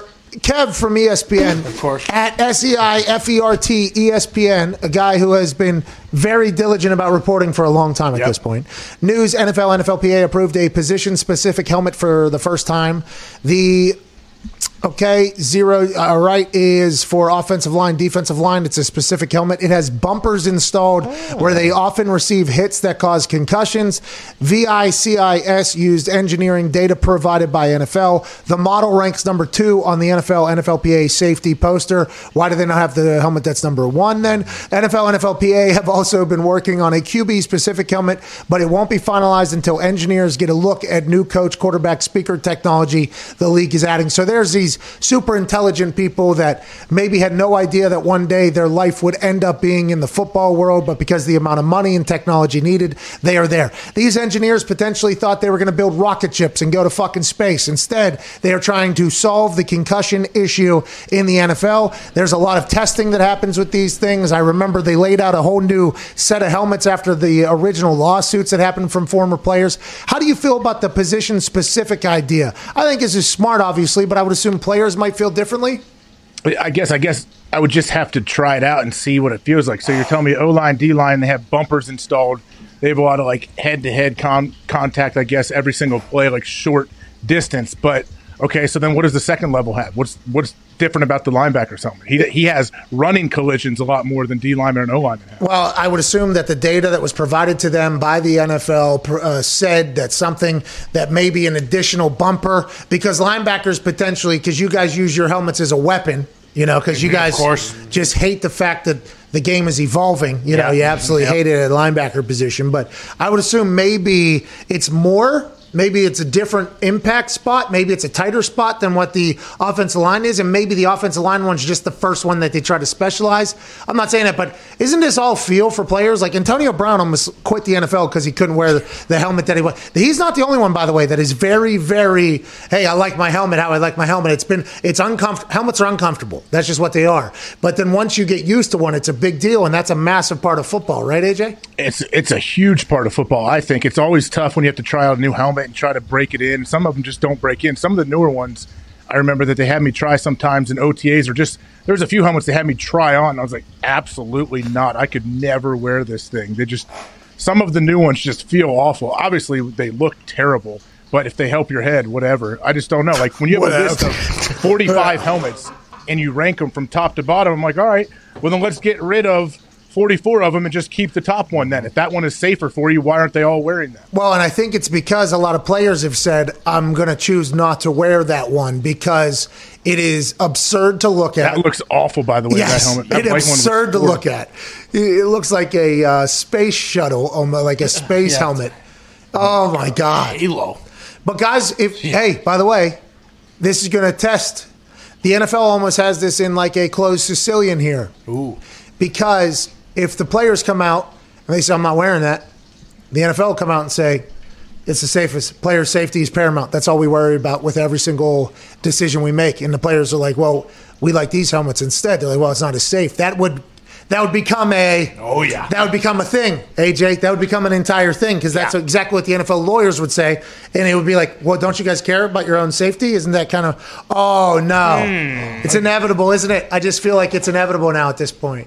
It's just another negotiating tactic that they have on the table for both sides. Now, who knows how much the players want to fight against it, but I know they've made people switch out of helmets. Didn't Tom Brady had to switch out from his old school helmet, didn't he, recently over the last year or two? I think they made Vinatieri even had to switch out of like his helmet that he had for a long time, even at the kicker position when he was only kicking field goals. So the only time he would ever get mixed up is potential a blocked field goal, which he did, and we did, by the way. It was awesome. I saw Vinatieri in the middle of some action. I was like, my guy. He was like, yeah, it's nice to, kind of feel young again, but he was fucking so pissed about the block.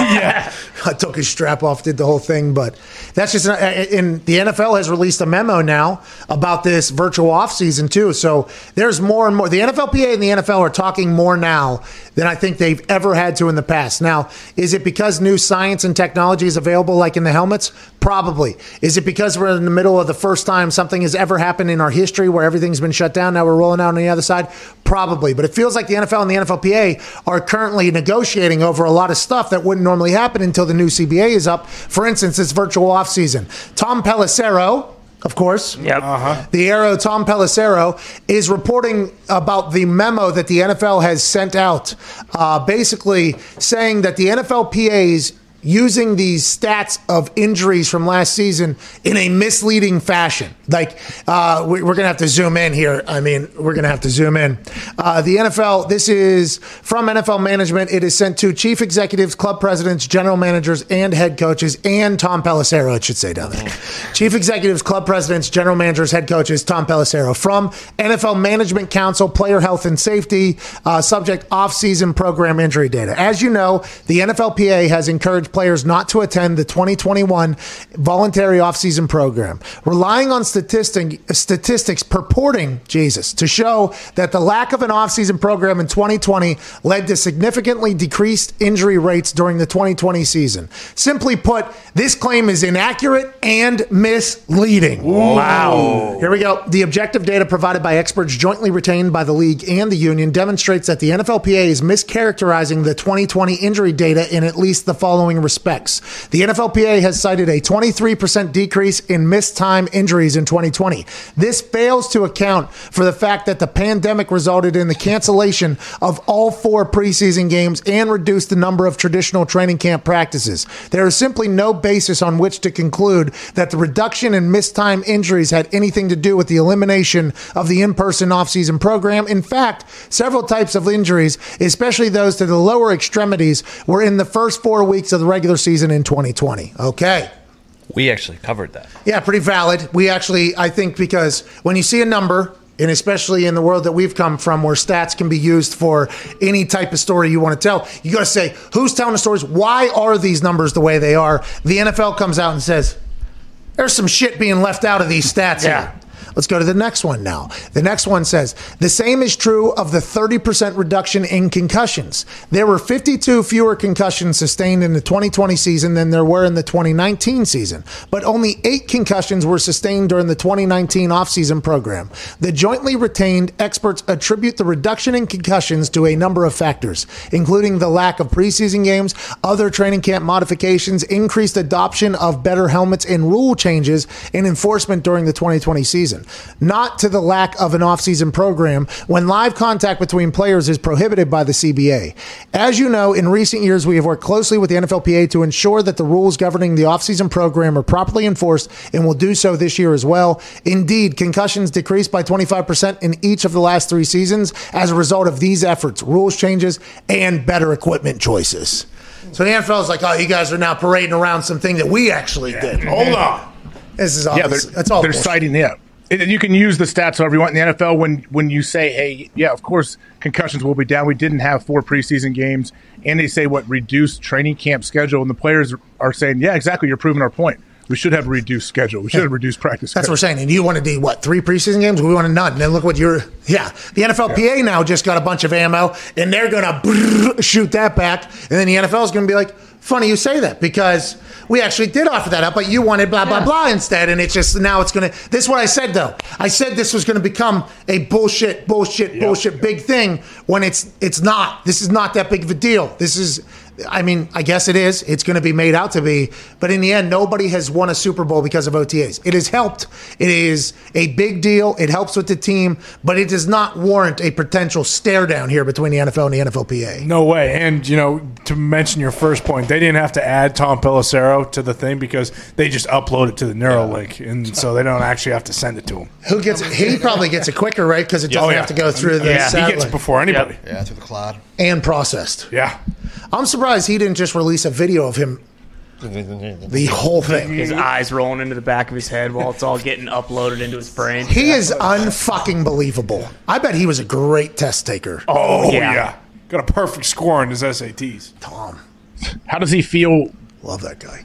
How does he feel when you tell him that he is just a mouthpiece for the NFL and the owners? I do think he kind of took offense to it. But he also understood, I have a Neuralink from Goodell. Of course I have. We tried to lay it out as a compliment, because it is. Yeah. It is an incredible compliment, but we did They trust you. Yeah, they trust you with all this info, Tom. You're the one that is supposed to explain our side to the people. Bingo. Which is what it is. But we did think there was a chance he could take it offense, so we had to try to like let him know, like, we view this as this is a compliment. I could see how this could potentially be something that you could take offense to, but we want to let you know, in our eyes, your brain is one that is fucking outrageous, and it is unbelievable what you do. Yeah, I mean, they don't put it in the memos, but it's basically like anytime the NFLPA says something, the NFL's like, tell him, Tom. I mean, you know, like, pretty much. Didn't we already explain this, Tom? Yeah. Didn't we already explain this? Right. Missed a couple paragraphs here. Tom, sit tight. Let me turn on the light. Turn on the camera. And so the NFL has already processed this information, and they've done their own research clinically that says that their doctors say that the NFLPA is absolutely full of shit with their numbers. So much so that it's actually a 24.9% decrease. And somehow he will be spot on. Like everything. I think that is a real talent, and we're lucky we get to talk to him because we get a chance to just hear that entire memo. That there's no way we're reading the rest of it. No. There is no way we're reading it. Okay, we'll read the close. I was just told in the back, got to read the close. We are committed to working with the NFLPA, medical, and other experts in each of you to continue our progress in advancing player health and safety. That effort requires honest assessments based on reliable data, not cherry-picked efforts to support predetermined and unscientific conclusions. Whoa. If you have any questions, please do not hesitate to reach out to a member of the Health and Safety or Management Council staff. Wow. Period. This is awesome. They're pissed, man. I think this. You know what I'm excited for? I'm excited for J.C. Treader, who is the head of the union for the players' side. I can't wait to see his rebuttal to this, because I guarantee you he has some stats to back up what his findings were. So you think this is going to be Treader versus the management council, or do you think it's going to be DeMaurice Smith? It'll be both, but Treader is like the face of the players right now. He's the one putting out all the stuff on the players' side. So DeMaurice is in there as well, but Treader, I think, gives the players more of a voice. Fresh off of a great Young Rock episode, let's just have a debate. Yeah. There you go. Here we go. Love it. Give me Raj. Give me Treader. We want PowerPoint presentations. We want questions. We want a little bicker. Let's go ahead and have this thing out, and let's all really see how much this matters in the grand scheme of things, which is absolutely nothing. What are we even talking about? Hard to imagine anybody going toe-to-toe with Raj. That's what I was thinking. I don't know Treader. It sounds like it doesn't matter. Hey, I know Treader. Raj doesn't want any part of that debate. JC's Ivy League. Who cares? He's like a gonzo, Pat. He honestly is like one of those uniquely intelligent guys that, like, wow, how are you still so good at football and your brain just works much differently than most of the guys out here? Oh, your brain operates like the commissioner of this league. And you're playing in this league. It's crazy. I would like to see, I assume they're going to answer today or tomorrow. Maybe tomorrow, because the news cycle, they'll be able to dominate the news cycle. Hey, by the way, the NFLPA does have a potential PR improvement that they could potentially go through. You know what I mean? Answering these types of things with very well thought out reason, like you see what the NFL does. Yeah. They give it to Pelissero, and they give Pelissero the whys behind the hows, the everything like that, so he can go out and say, this is why the NFL is doing what the NFL is doing. And by the way, still, no offense to Tom, he is incredible at it. He reads every memo that goes out. Yeah. He knows what's going on. The NFLPA has never really done that. You know, they never really do that. In any situation, they never really think out like, oh, we should kind of let people know why we feel the way we feel and how we feel the way we feel and why people should maybe be like, oh, I got a fucking point there type stuff. Like, I think they should be leaking that information more than they do. Maybe in this particular case, this will happen, or maybe they'll be able to come to an agreement, Treader and Roger Goodell just being like, hey, it's OTAs. Do we really care, dude? Do we really care? I mean, you would think that would be the way to go, but I think the players know already, like they start from behind, because anytime the players come out and try to say something against the owners and everyone, don't you feel like everyone just looks at the players as kids? Like, oh, you guys are you're athletes, you're dumb, you don't know what you're talking about. Let the adults handle this, which is the owners and the GMs and Roger Goodell. Yeah, and I believe that happens because of the PR that has been around the NFLPA. Like you just said about Treader, Ivy League. Did anybody know that? No. Don't think so. In this room, Diggs might have known. I don't know, because he's like a draft expert guy. By the way, somebody called and asked a mid-round pick that's going to surprise us. Oh, yeah. Wish you would have been in here for you were doing. You nailed it. I'm happy I did. Kyle Trask going to go get there. Yeah. But like these are things that, like, you know, like I feel like there's an entire transparency arm that should come from the NFLPA that's like, the reason why this is becoming the way it is because of these reasons. And so sorry to interrupt, but real talk here real quick. Okay. That soap or body wash you're using, it's shit. Really? Yep. It's packed with harsh chemicals, synthetic detergents, and it's brutal on your skin. If you're ready to step up your game to soap that's natural, great for your skin, and doesn't smell like a middle school locker room, Dr. Squatch is where it's at. Oh. Dr. Squatch is changing the way men approach hygiene with their natural personal care products that make you feel like a man and smell like a champion. Love that. All of Dr. Squatch's soaps are made in the USA using the finest ingredients nature has to offer. That means natural cleansers and nourishing ingredients that are actually great for your skin. Dr. Squatch's soaps come in a huge range of natural, manly scents that are going to transform your shower. Whether it's their best-selling pine tar or scents like bay rum and cedar citrus, you're never going to have a boring shower ever again, Ty. I love that. If you really want to make it easy on yourself, you can also subscribe to Dr. Squatch, just like the hundreds of thousands of other guys out there. Every month, fresh bars of Squatch show up at your door. It's super easy. They've also got a full lineup of personal care goods like deodorant, hair care, and toothpaste. Oh, nice. Shout out to Dr. Squatch. Right now, new customers can get 20% off on orders of $20 or more when you go to drsquatch.com and enter code DSCPAT.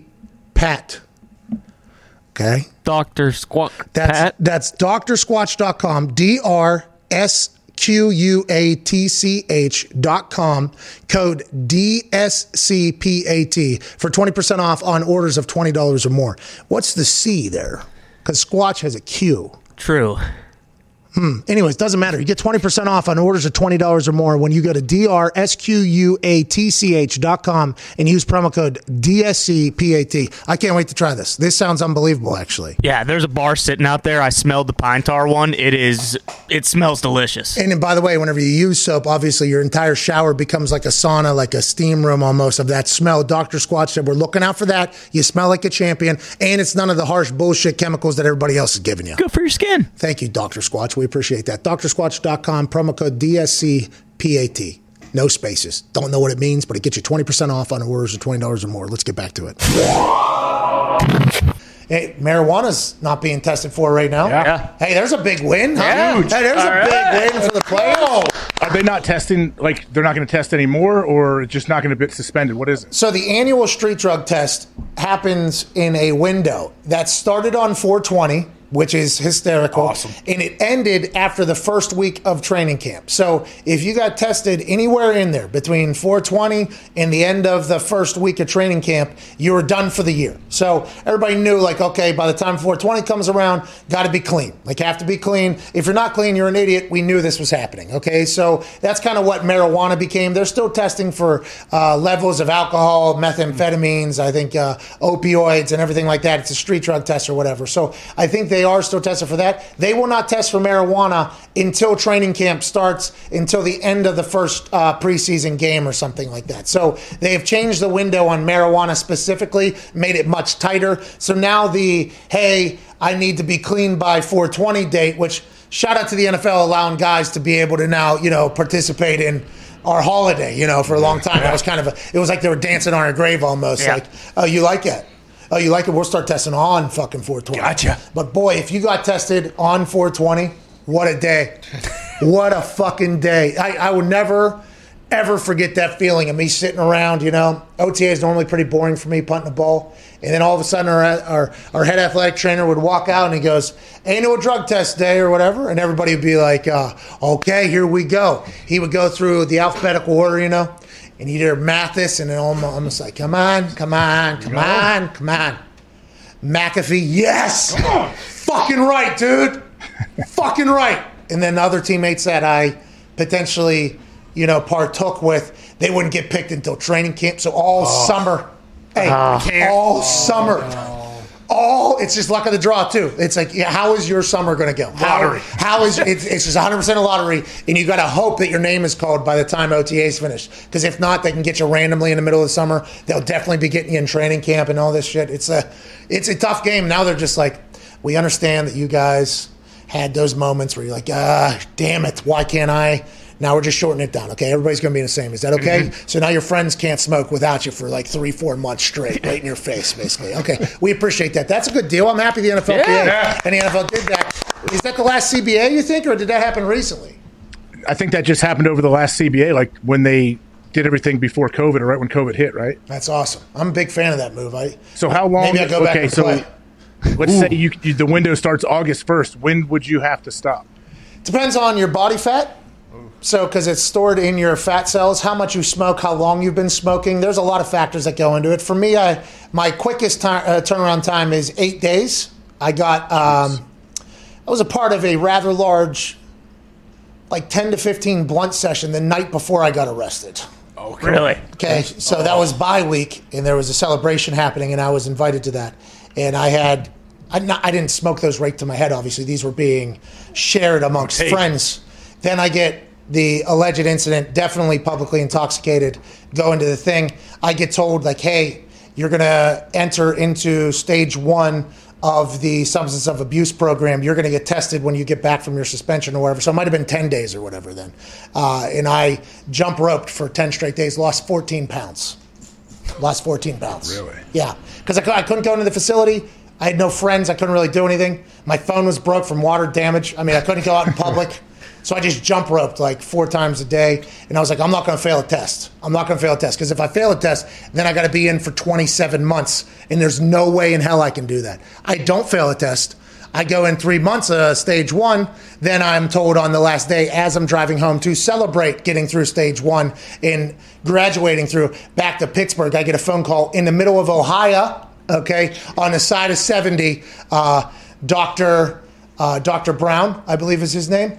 He says, congratulations, you've been moved into phase 2 or stage 2 of the substance abuse program. It's the same as stage 1, just 24 months long. And I was like, this motherfucker. Jesus. I needed it, though, at that time. Because back in Pittsburgh that weekend, I potentially get in the same exact situation. Yeah. Get in a little trouble. That got me in there. But I lost it in 10 days, but I got very thin. I mean, I've shown a picture of me at that. I didn't eat. I just did everything. I was going to go play soccer after that. Did you go to like GNC and get those drinks or whatever? No, because they started testing for that too.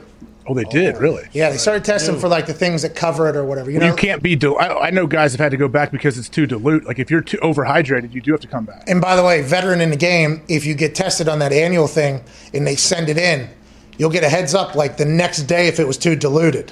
So, like, there's been times where guys have given the test and the test administrator has said it's okay, send it in. Oh, we need another one the next day. Guy has already celebrated. Yeah. So it's like, whoa. So by the way, listen, it's been about 17 days. I give myself 20 days, almost maybe 3 weeks, depending on how fat Pat was at the time. Fatter me, got to start a little bit earlier, a little bit more in shape me, doesn't need as much time. I can extend it another 2 to 3 days for them to tell me my test is good. So that's what I would do at the end of this thing. But boy, it was. I'm happy they kind of cleared that whole thing up. No, I don't think guys will fail anymore, thank God. I mean, they shouldn't. And even if they do fail, I know you're not. I don't know if you're put in the program right away, but either way, you got to fail 3 tests, don't you, to get suspended any games? I don't think there's any more game suspensions ever. Oh, you're right. I think it's just you go into the program. Yeah, and your life's over. So you're still in the program. You still get tested, right? But you're just not suspended. Everybody's like, oh, it's a big, that's really cool. They don't get to miss any games. Like, yeah, still in the program, still going to get tested 8 times a month. Still have to call somebody whenever you're leaving the state and give them an address you're going to. But what if you test positive when you're in the program and you're saying you're not suspended them? Does it? If you test positive in the program, then do you get suspended? I would assume it's a fine. I don't think it's a suspension. I think it's just a monetary thing. Some guy's just going to eat that fine. Some people won't care. People never get out of the program. Ever. Yeah. It's like set up for you never to get out of the program. So it's very, very, very difficult. I mean, I got tested in the middle of Georgia when I was Bigfoot hunting at 4:30 a.m. in the middle of the hills of Georgia. I got tested in Las Vegas, Pittsburgh, New Orleans. I've been tested everywhere. They tracked me 8 times a month, 27 months straight. It was just like, I had no chance at all. Well, Jay Nikowski was the one that gave you the cruise. The Go on solution. Cruise. What they do? Land on boat? Fucking great call. So I started being a cruise guy that next off season. But then the lockout hit. And it was perfect because it stopped everything.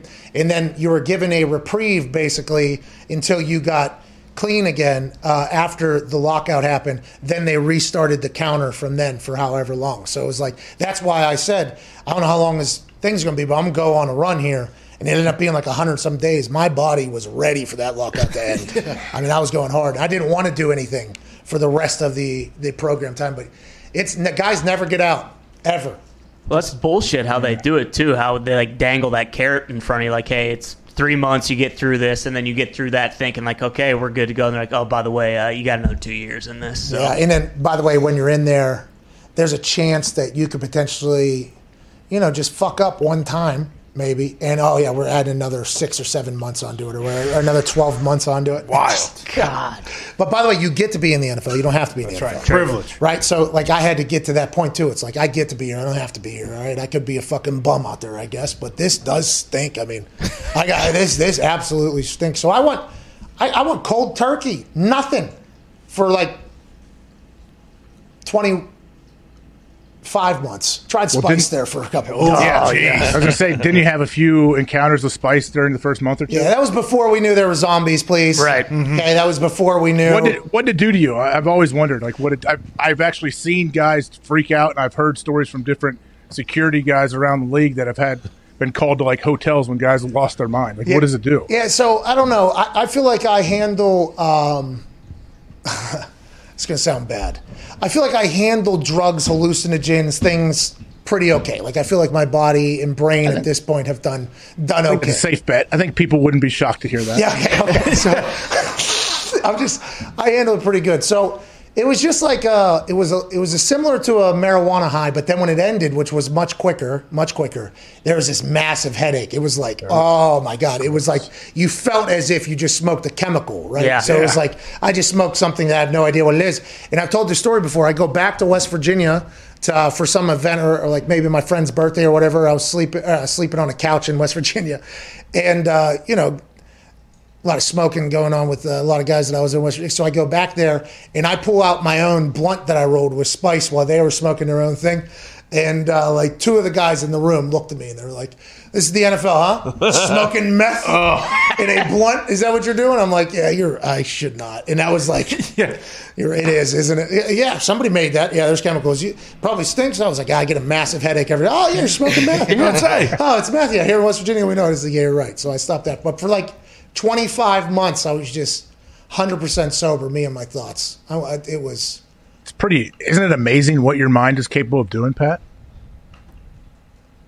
You lost 19 pounds jumping rope in 6 days because you didn't want to fail a test, and then you stayed sober for 25 months. Yeah, I'm pretty stubborn, I think. It was pretty I think we've all learned that at this point. But that was a big fuck you to the doctor, that put me in there because I think he wanted to ruin my life forever. I think that's what it feels like that's what that program is. It's like, It is just like monotonous. It's like, hey, we are going to make this a living hell for you almost, and it's like, I get it. Okay. I made a massive mistake. I embarrassed my family. I embarrassed my team. I embarrassed everybody. By the way, just lost all of my friends, by the way, because everybody that I was friends with party, like that's what we did. Like I had no idea that there was fun things to do while you're not incredibly fucked up. So it was like I lost all my friends, and then it's like, okay, now you got to meet with a counselor once a week. By the way, if you miss that, there's additional penalties on the back end of it. It's like, so my entire life just completely changed. But I want to get out. It helped me though. Like I think grand scheme looking back was very good,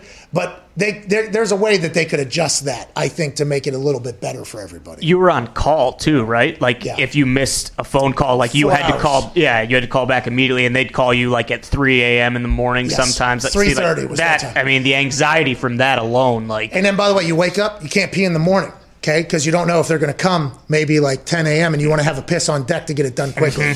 It changed my entire life. It took me like maybe 7 months after I got out of there for every morning I wake up just be like, I can piss. All right. Because I used to just have to hold that, like to kind of pass the day. And then there was a rule that I found out that they couldn't test back-to-back days. Okay, so I was like, okay, so now we'll try to, we'll be able to at least do something. And then bang, one time I got back-to-back days hit in 2 different cities. I was like, God damn it. They knew. That rule's fake. They knew. That was a lie. Somebody lied to me there, yeah. But I do like that they're kind of coming to an amendment on that. And I fucked up to get in there, but I feel like there has to be a way to fix that a little bit. Don't you feel like the league's going to save a bunch of money by not having guys in the program like that? Because the NFL does not want to bust guys for weed. It doesn't look good to the fans, doesn't look good to anybody, and they don't really care. So I feel like it's a win for everybody. I was in there because of a public intoxication. Any drug or alcohol-related thing, you go into the program. So I would have been in there regardless because the public intoxication. But you're with the weed, the piss takers By the way, everyone I've met, very good people. Yeah. Like, very nice. The guy in Indy that tested me, I think, over 150 times maybe in a certain amount. He and I became pretty good little friends. Yeah. I got him a Christmas gift, I was like, hey, pal, how you doing? Here you go. How you doing? Yeah. It was very, and when it was coming to an end almost, like he knew, I knew, it was like, hey, hell of a run. He was a good guy. Like, he was a legit good guy. So, but they're getting paid on those things. Oh, yeah. Yeah, they're getting paid on all those, and you don't know who's all in the program until you get in the program. Then you guys kind of run into each other at certain things. It's like, man, I didn't know. He's like, hey. 6 months in, I'm like, oh. Stay strong. Good luck out there. Yes, you wait. You know what I mean? It's kind of like one of those things. Hey, what would happen to you? So, say you ran into that piss tester guy out to dinner somewhere, and he's with his family, you're with your family or whatever. Like, oh, how do you guys know each other? And the guy's like, well, I've been staring at this dude's dong for the last 19 months watching him piss test. All right. Let's get to a break. All of them were very nice. I've been tested in my house with my kids grabbing their clipboards and their piss cups. I've been tested in the stalls of bathrooms at the Super Bowl in New York. When I went there, I was doing media stuff like with 30 other people in the bathroom, and I'm in a stall with a guy watching me pee. Hey, the hotel lobby bathroom is the best. Yes. Because they can't lock the door. So you have no idea. I was in Charlotte, I think, and I got tested in a hotel lobby bathroom, and a guy that was working, I think, outside, like construction guy, walks in and goes, what the hell's going? What the hell's going? I laughed so hard. I was like, sir, this is just a little test between me and my guy. I just met him. Yeah, it's a little test. He's like, good luck, man. So funny. So funny. All right, let's get to a break. We're back on the other side. I hope people got a little bit, that's this show covers that no other show can cover. That's right. I'm not sure how many other hosts went through a 27-month substance of abuse program administered by the NFL. Not sure how many. I'm sure there are going to be more and more as more players, feel empowered to tell their story and their opinions. But this show does have an experience that, was well-deserved, but boy, it was fucking hellacious at the time. I do wonder what your net was before everything, and then 27 months later, what your net average was after. Yeah. I got much better at kicking footballs. Yeah. Much better. It helped you out a lot. My whole life, yeah. Everything got better after that. Literally everything. And for like 3-4 years, I would drink like a beer or two or whatever, and I would feel immediately guilty. Really? Yeah. Damn. I would feel like terrible, I'd feel like, man, because you're talking to the substance abuse counselor once a month. I mean, we're going through PowerPoints of what I'm doing. It's like, I guess if that's how you're going to look at it, I didn't know that's how we have to view it. I was having a blast. Well, this is what you're doing to your body. You're killing yourself. You know that, right? This is basically what your body's doing. So for like a good 2 years after, I would say like 2 years, every time I drink, I'd be like, all right, I'm fucking up everything again. And I'll be like, I guess that's what the program's for or whatever. And it did work, yeah. Now I'm just high all the time. On CBD, by the way. That's right. Yep. Yeah. Shout out. Everything in my life has gotten better, though, since then. It worked. That's good. It worked. Dr. Drew would be happy. Dr. Phil would be as well. Yeah. I wonder what Dr. Phil would have about the practices and policies of that substance abuse program, though. Seems a little bit cruel and unusual punishment, I said a couple times. I wonder if he changed anything around. Well, I reached out to the NFLPA about 20 months into it, and I was like, is there any way we can maybe get me a little bit less testing than 8 times a month? I guess it's supposed to go down. I got an answer like 3-4 months later. You good, bro? Oh, I'm almost out now. Thanks. I figured they would have told you, hey, you're going to be fucked up for a couple years after this thing anyway, so don't worry. Oh, just what you think now is bad. Wait for that. Wait till you're free and you can't even drink a beer. Can't thank you enough for choosing to listen to the show. The fact that you do, I am eternally grateful for. Not a bad little Wednesday, huh? No, not at all. It's a fun show. Tomorrow's show will be coming to you live from the FanDuel Beach House down in Tampa Bay as I get ready for the second ever Friday night SmackDown live on Fox with Michael Cole for me. Mr. Friday Night. That's what people are saying. What a joke. We're back tomorrow with a big show, big guests, big conversations. Be a friend, tell a friend. We'll talk to you then. Ty, please play some independent music and propel these people into a beautiful Wednesday night. Cheers.